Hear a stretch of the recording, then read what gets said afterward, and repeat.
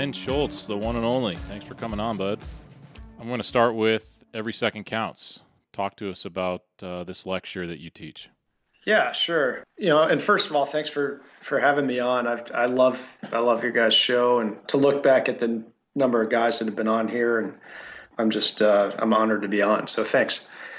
The basis of the whole thing is that time is our kind of biggest enemy. And we've gotten into this world that's just extremely polarized, right? Whether it's politically or socially, or really in all facets of life, it seems like you have to pick a side right now.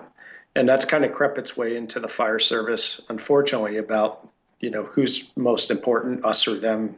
And to be clear, I mean, I exist and my job exists to be there for them, to be there for the public. But I think people on the other side of the coin take that as, if you're saying they come first, then we're advocating walking through walls of fire at any cost. And that's not really the case. The fact is the public and the fire service has the same enemy, and it's time. It's time in the ideal age. And if we have the same enemy, then we can have the same solution, which is speed. So that's kind of where the class picks up in terms of how to get more efficient on the fire ground and reduce not only the victim's time inside the building, but reduce our time inside the building. Because really our safety and their safety doesn't have to be mutually exclusive. So what kind of feedback do you get from your lectures? I think that the biggest thing for some people, it's been the lecture's been really well received. For some people, there's, the comments I hear back, or the little bit of pushback I hear from time to time is, counting a single pound or a couple of seconds. Is it really worth it? How into the weeds are you going to get on this stuff? I think you get in there as far as possible, but you do it in training. I'm not asking people to do this on the fire. This is all preparation for the fire ground. We're a profession and we need to treat it that way. I get that it's a blue collar job, but it's okay to take a white collar approach to it and really dive into the details. So, I kind of wrap up the lecture with a short video of Usain Bolt, the world record sprinter. The narration is talking about he already has the world record and he's trying to get faster, and he's trying to do it by decreasing how long each step is actually his foot contact on the ground is by milliseconds. Like that's what they're looking at. For a 10-second race, they're trying to figure out how to shave milliseconds for a record that he already has. And if he doesn't achieve it, it's no big deal. It's, no one's going to die. No one's taking away his birthday or anything like that. And then here we are where we have a job where we have the ability to intervene in life and death situations. And people are saying, well, it's only 5 seconds. It's only 10 seconds. Like, yeah, it matters. It's a huge deal. So I think we can do a better job of being a little more professional in the approach of looking at that every second counts and that every ounce counts when we're doing this. If some athlete can do it for a 10-second race, and we certainly can. And all it does is it improves outcomes for the public and it improves our chances of going home. They're not mutually exclusive pursuits. So I think if people keep that in mind, we can all win and we don't have to be kind of quite so divisive as we've been. I like your story about Usain Bolt. I mean, we have a very similar thing, but instead of one 10-second race, we have like 5 or 6, right? So from getting out the door is one of them. It's like multiple 100-meter dashes. Right. Yeah. And so if you add up, hey, we could be a second faster here, 2 seconds faster here. By the time you get done with all these little 10-second races, when you get to the front door, 30 seconds. Now you're 30 seconds, right? How long can you hold your breath on the inside? Well, that also talk about fire doubling. Exactly. Right? They say 30 seconds, but now they're saying as little as 17. So my question is, you're a part of a crew now. So how do you get all of your crew on the same page? Well, yeah, I think when I went to classes early on, I go to some classes and you walk out and be like, man, that was great stuff, but I'm not really in a position to institute that amount of change. And I hope people walk away from this class and what they hear today and realize that you can make change immediately that affects the fire ground. So before talking about crew change, it starts with the individual, right? Because it's what we have the most control of. So starting at a personal level, I use the example in the class of masking up. I think it is probably the first place you can start from a skill position or a skill approach to making yourself and everyone else faster on the fire ground, because it's one of the few skills that we have to do in almost any assignment, right? So if I get assigned search, if I get assigned ventilation going to the roof, if I'm assigned fire attack, right, all those things require masking up. So if I'm faster at masking up, if I practice that one thing, I've gotten faster at 3 different assignments, if not more. So I use that, kind of as a starting point. And then looking at other individual skills, laddering for one, single man forcible entry, stretching lines, right? Any of those, if I break those down and clean those up, any one assignment is basically just a collection of single tasks. So if I improve any one task, I improve the whole assignment. Taking it further, we start looking at the crew part of it. Once everyone is improving their individual skills, and we start looking at how we get away from the rig, that tailboard efficiency is a huge place to save time. And I learned that through, I don't know why it took that long to learn this, but it was somewhere 5 or 6 years after being at West Metro. Brian Brush and I, along with the crew at Station 10, were working on vertical ventilation times. And instead of just looking at start to finish time, we timed how long it took us to get away from the rig, how long it took us to get to the roof, and how long it took us to go from roof to the vent hole open. And really noticed that there was a big disparity in how long it took pairs of people to get away from the rig. And noticed that was a huge place for time savings. So that can come down to tool placement, equipment spec, but having a process that you work through over and over and over and examine, where you're trying to shave 1 second here, 1 second there, where collectively you end up saving a lot more time. And that's that idea of scientific management, which has been around since the early 1900s in multiple industries, and just applying it to the fire service. So then you're also teaching hands-on. You do the exponential engine with Chris Slayer and Brian Brush, too. Like you mentioned Brush earlier, but Slayer also very good dudes. What's so rewarding about the hands-on? The best part for me is especially with younger firefighters, because one of the biggest reasons I got into teaching was so that firefighters were learning stuff early in their career that took me way too long to learn. There's so many things I didn't get introduced to until like 3rd year, 5th year. I'm always learning something new. And I want people to get that in their 1st year. I want them to get it in their 2nd year. I want them to get it when they're really engaged and when they're still a sponge for the job. On the flip side of that, having a veteran firefighter, a senior firefighter come through a class and who's got an open mind to trying something new and showing them something that maybe they hadn't seen in their 20-year career, and all of a sudden the job got a little easier and sparked a little fire under them, can be just as rewarding. So it's multifaceted. I just enjoy every part of teaching and just spreading the knowledge that people passed on to me. None of this stuff is mine. I'm just a vessel for the information. You've been working kind of all over the country, Southern California, then Colorado, now you're down in Florida. Like, what spurred those moves? So Southern California was kind of where I got my feet wet and dipped my toe in the water of this career. My wife was in grad school out there at the time, and we just knew we weren't going to stay there, just mostly because it was so expensive. So we started looking elsewhere, and I ended up testing for West Metro and flying back and forth, and that's how I ended up there. And I loved working there. It was a great place. I loved Colorado. I loved the guys. I miss the guys there a lot. Great district to work in.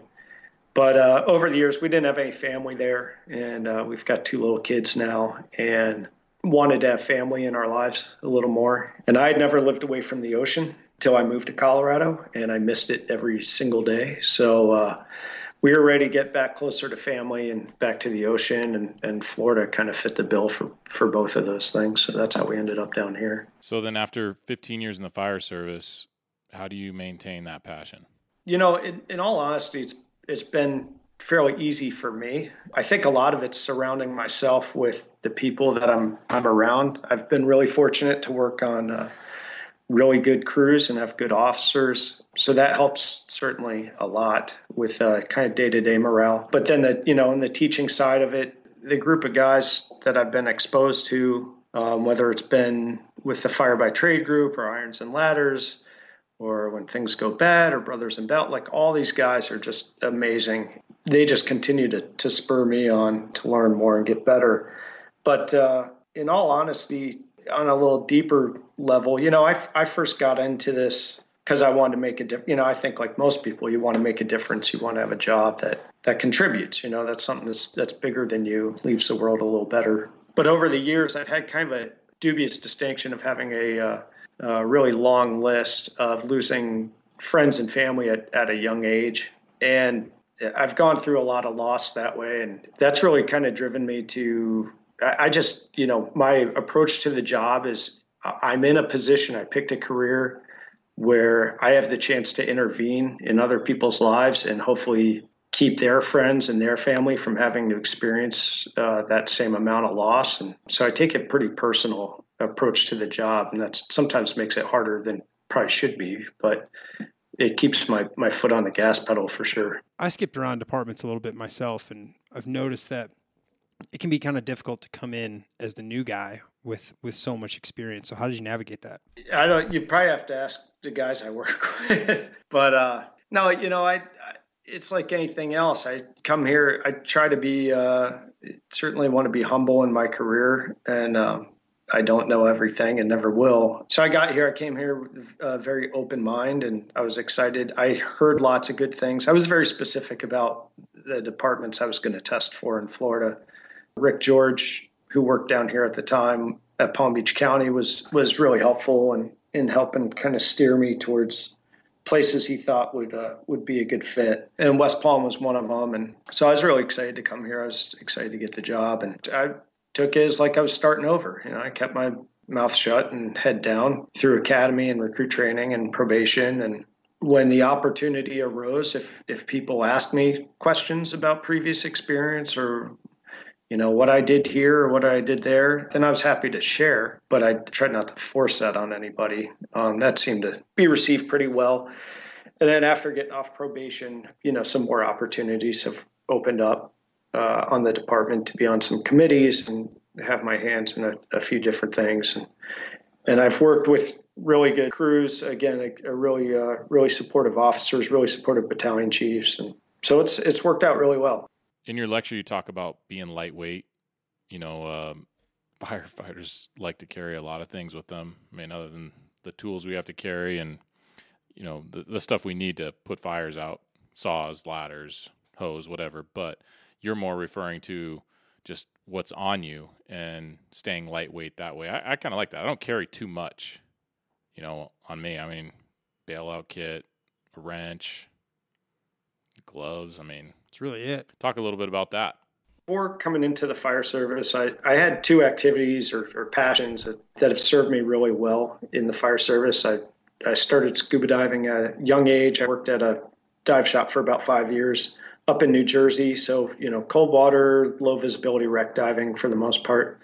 And then the other was climbing, rock climbing, ice climbing, and mountaineering that I got into in college. And I've taken a lot from both of those into this career. The climbing side of it, particularly the mountaineering side of it, I got introduced to, a form of climbing, which is really my favorite type, is alpine climbing, where you're, typically traveling on snow, rock, and ice all in the same route. There's two different approaches to that. One kind of being more of an expedition style, where you're carrying a lot with you, because the goal is that your safety is built through redundancy. It's by being prepared for every possible situation or weather out a storm. And then the other side is the light and fast alpinist approach, which means your speed is through safety. It's getting up and getting down as fast as possible. I love that style of climbing. And I look at the fire service, and I think the fire service kind of leans towards the expedition style. The problem with that is that you overload yourself with so much in an effort to be safe that you become ineffective, and you actually increase your amount of time in the ideal H, and then you increase the possibility of having an issue. So with the light and fast stuff, I just kind of looked at it from a personal standpoint. I really try not to be that walking toolbox where just because I have pockets, I got to fill them with everything I can get my hands on. But then started taking that as I got into positions on departments with hopefully a little more influence, looking at our equipment, the difference between duo safety and alka-light ladders. And you have departments that are using 60-minute air cylinders because guys are running out of air. It's like, well, are they running out of air because your department's out of shape in general? Or are they running out of air because they don't have a big enough cylinder, when we could be doing the same, be more effective with a 30 or 45-minute cylinder, or turnout gear that is like we're, getting the highest thermal protection. But in the process of doing that, we're weighing ourselves down more. We're reducing our ability to dissipate our own body heat. So in an effort to protect us, we're actually increasing the chance of having a problem. So I think it's really important that we really scrutinize not only our personal gear and what we're carrying, but how we spec our rigs, I think a lot of times because it's still a blue collar trade, that people get afraid, like it almost gets a negative connotation if you kind of nerd out on it. But there's times where that's important. And this is one of them. I think you can really start to, I pick apart stuff down to ounces and single pounds. Because they all compound, just like the whole every second counts. It's kind of every ounce counts. That all adds up to being faster on the fire ground, which is not just about me. It's about the public we're there to serve, and it's about going home to our families. Again, our safeties don't have to be mutually exclusive. We totally agree that ounces turn into pounds, seconds turn into minutes. Where does fitness come into play? Fitness is, it's one of those, I look at, there's kind of four things that we can truly control. There's so many variables on the fire ground and what we do day to day that are beyond our control. But we have kind of four things that we have a lot of control over, and one of them is fitness. I look at it as like fitness, training, equipment to some degree, pretty much our personal equipment, and then our mindset. And so fitness is one of those things that we really can take just about full control over. So there's no reason not to be prepared for it. From a light and fast standpoint, fitness plays a huge role in it, because for the expedition's approach to things, you're carrying so much weight, you're moving much slower, that your fitness really only needs to be geared towards this kind of steady, slow pace plodding uphill. Whereas the light and fast approach, the idea that I want to be in and out of the ideal H as fast as possible, requires a higher level of fitness. It requires, that kind of interval approach to things, being able to move quickly in spurts and then do a strenuous amount of work and then move quickly to the next task. So training in a manner that sets you up for that is absolutely a key portion to kind of that light and fast approach. And not only that, I mean, in the fire service, it's even more, it's more imperative than you even look at it in climbing. Climbing, the common saying is that, get to the summit, you're only halfway there because you still have to descend, which is where a lot of mountaineering accidents happen. They don't happen on the way up. A lot of them happen on the way down after you're already fatigued and tired. Now, we complicate that. Imagine I get assigned a search and I go in and I've used up a third or half of my cylinder, and now I find a victim, and now I got to bring them out. I mean, imagine if every mountain climber, every time they got to a summit, they then had to drag their partner all the way back down the mountain. So we make things exponentially harder for ourselves by the nature of what we're doing. So you have to have a level of fitness that matches that. All right, then where does mindset come into play? My mindset at work is pretty much all work. I like to joke around and stuff, but you pretty much will never, the guys always give me a hard time. You don't find me sitting still very long. I never have. I want to be 100% present when I'm there. So usually, I tend to be pretty much all business when I'm there. Training every day for sure. And that can vary. I work at our tech rescue station. So our training is split among any number of disciplines. But training every day.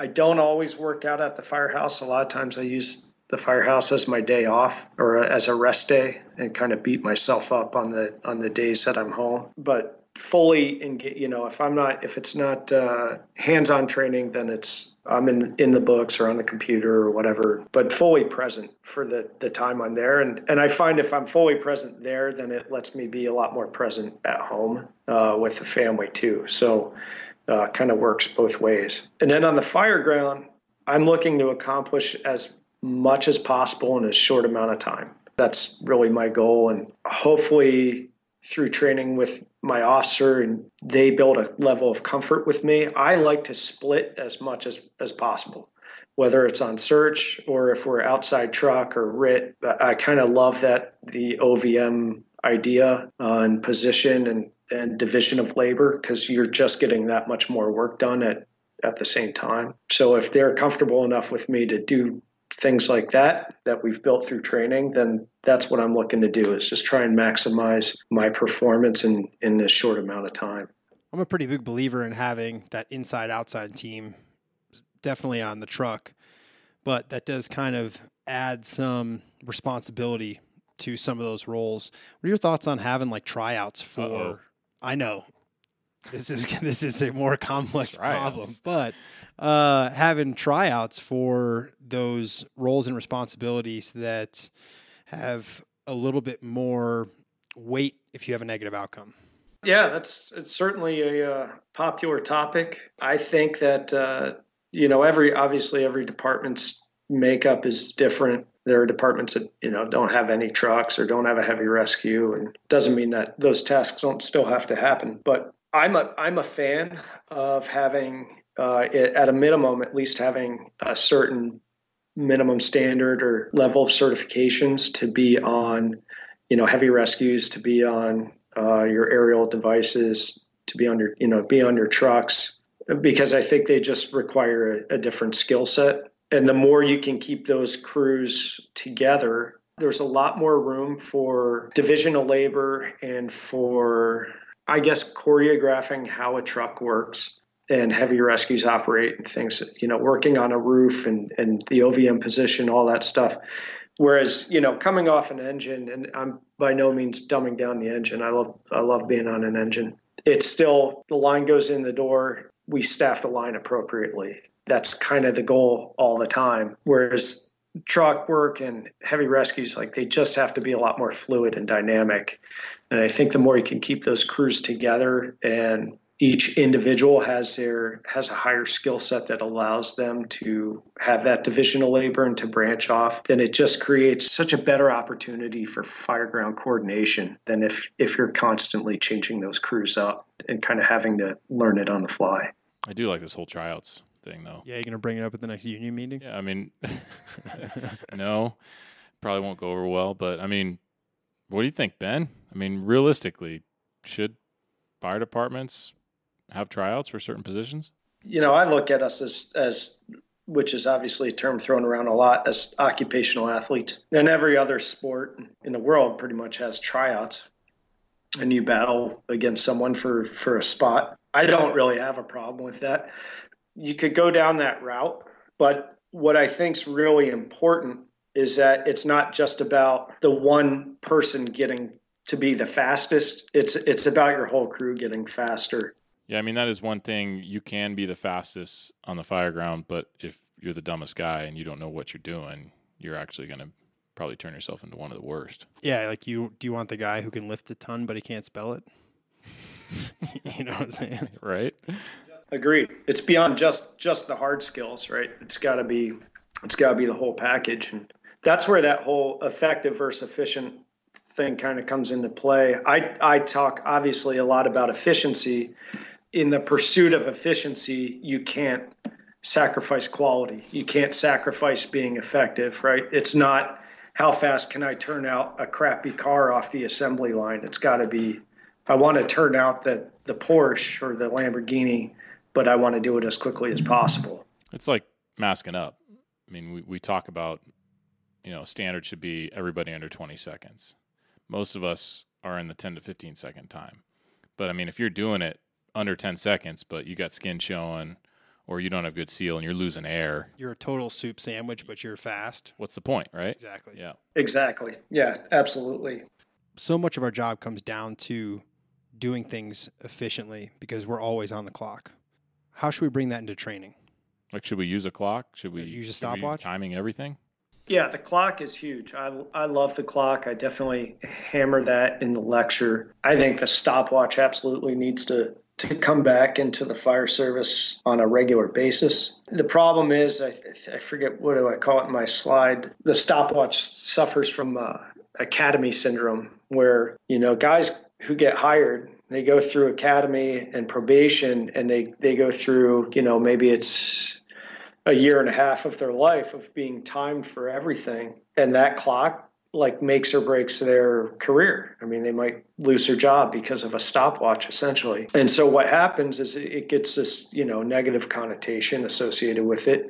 And then they get off probation and no one ever wants to see a stopwatch again. I mean, if I grow up being with my dad beating me with a belt, when I move out of the house, I'm going to wear sweatpants and board shorts the rest of my life. So it gets this, it really gets this negative attached to it, but it doesn't have to. It doesn't have to continue to be this punitive tool, because it really is our best training metric. If I were going to fires every shift, and I get there's a handful of places in the country that get to do this, but for most of us, I'm not going to a fire every shift. I can't compare last shift's fire to this shift's fire, and I'm certainly not pulling people out of buildings every shift. So I have to have another way to measure whether the changes I'm making are working or not, and the clock does that. Not only does the clock show us our deficiencies, but it also shows us where we're improving and if we're on the right track. So I like to bring it in to training as often as possible, and sometimes that's very formal, and we're timing each other and writing down times and timing different pairs of firefighters, different partners, things like that. Other times I'm just keeping track of it for myself, just to have a rough idea.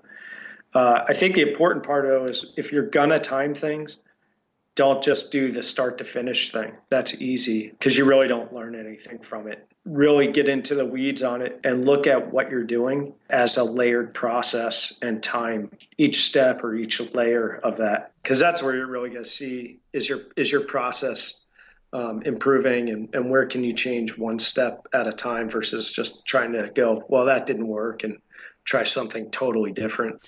I think the downside of using the clock all the time is, I know we saw it at our station. We used the same hydrant.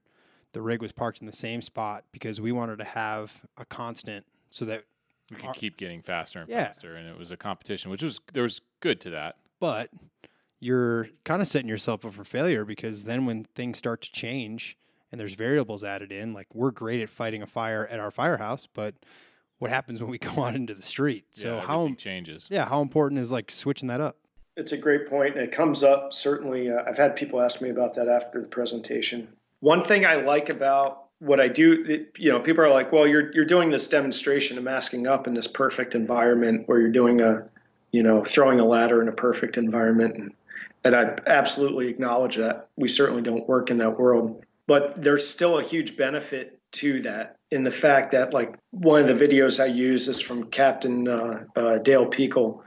He does a 7-second mask up. It's the fastest that I've seen. I use that to show, maybe in the real world, Dale doesn't mask up in 7 seconds when he shows up and the mom's yelling at him that the kid's inside, or whatever. The weather's terrible, or the dog's running at him. There's any number of, variables. But if his baseline is 7 seconds, he's built in a massive buffer, compared to someone who masks up in 30 seconds, right?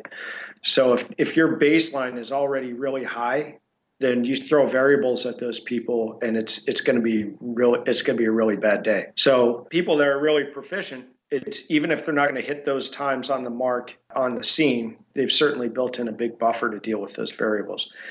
But along with that, if we go out, we still go out and we stretch buildings and ladder different buildings in different scenarios, right? And we'll still time them, but they're not going to be something that I'm going to go back and I'm not going to compare one building to another building to another building, because that's really not a fair way to do it.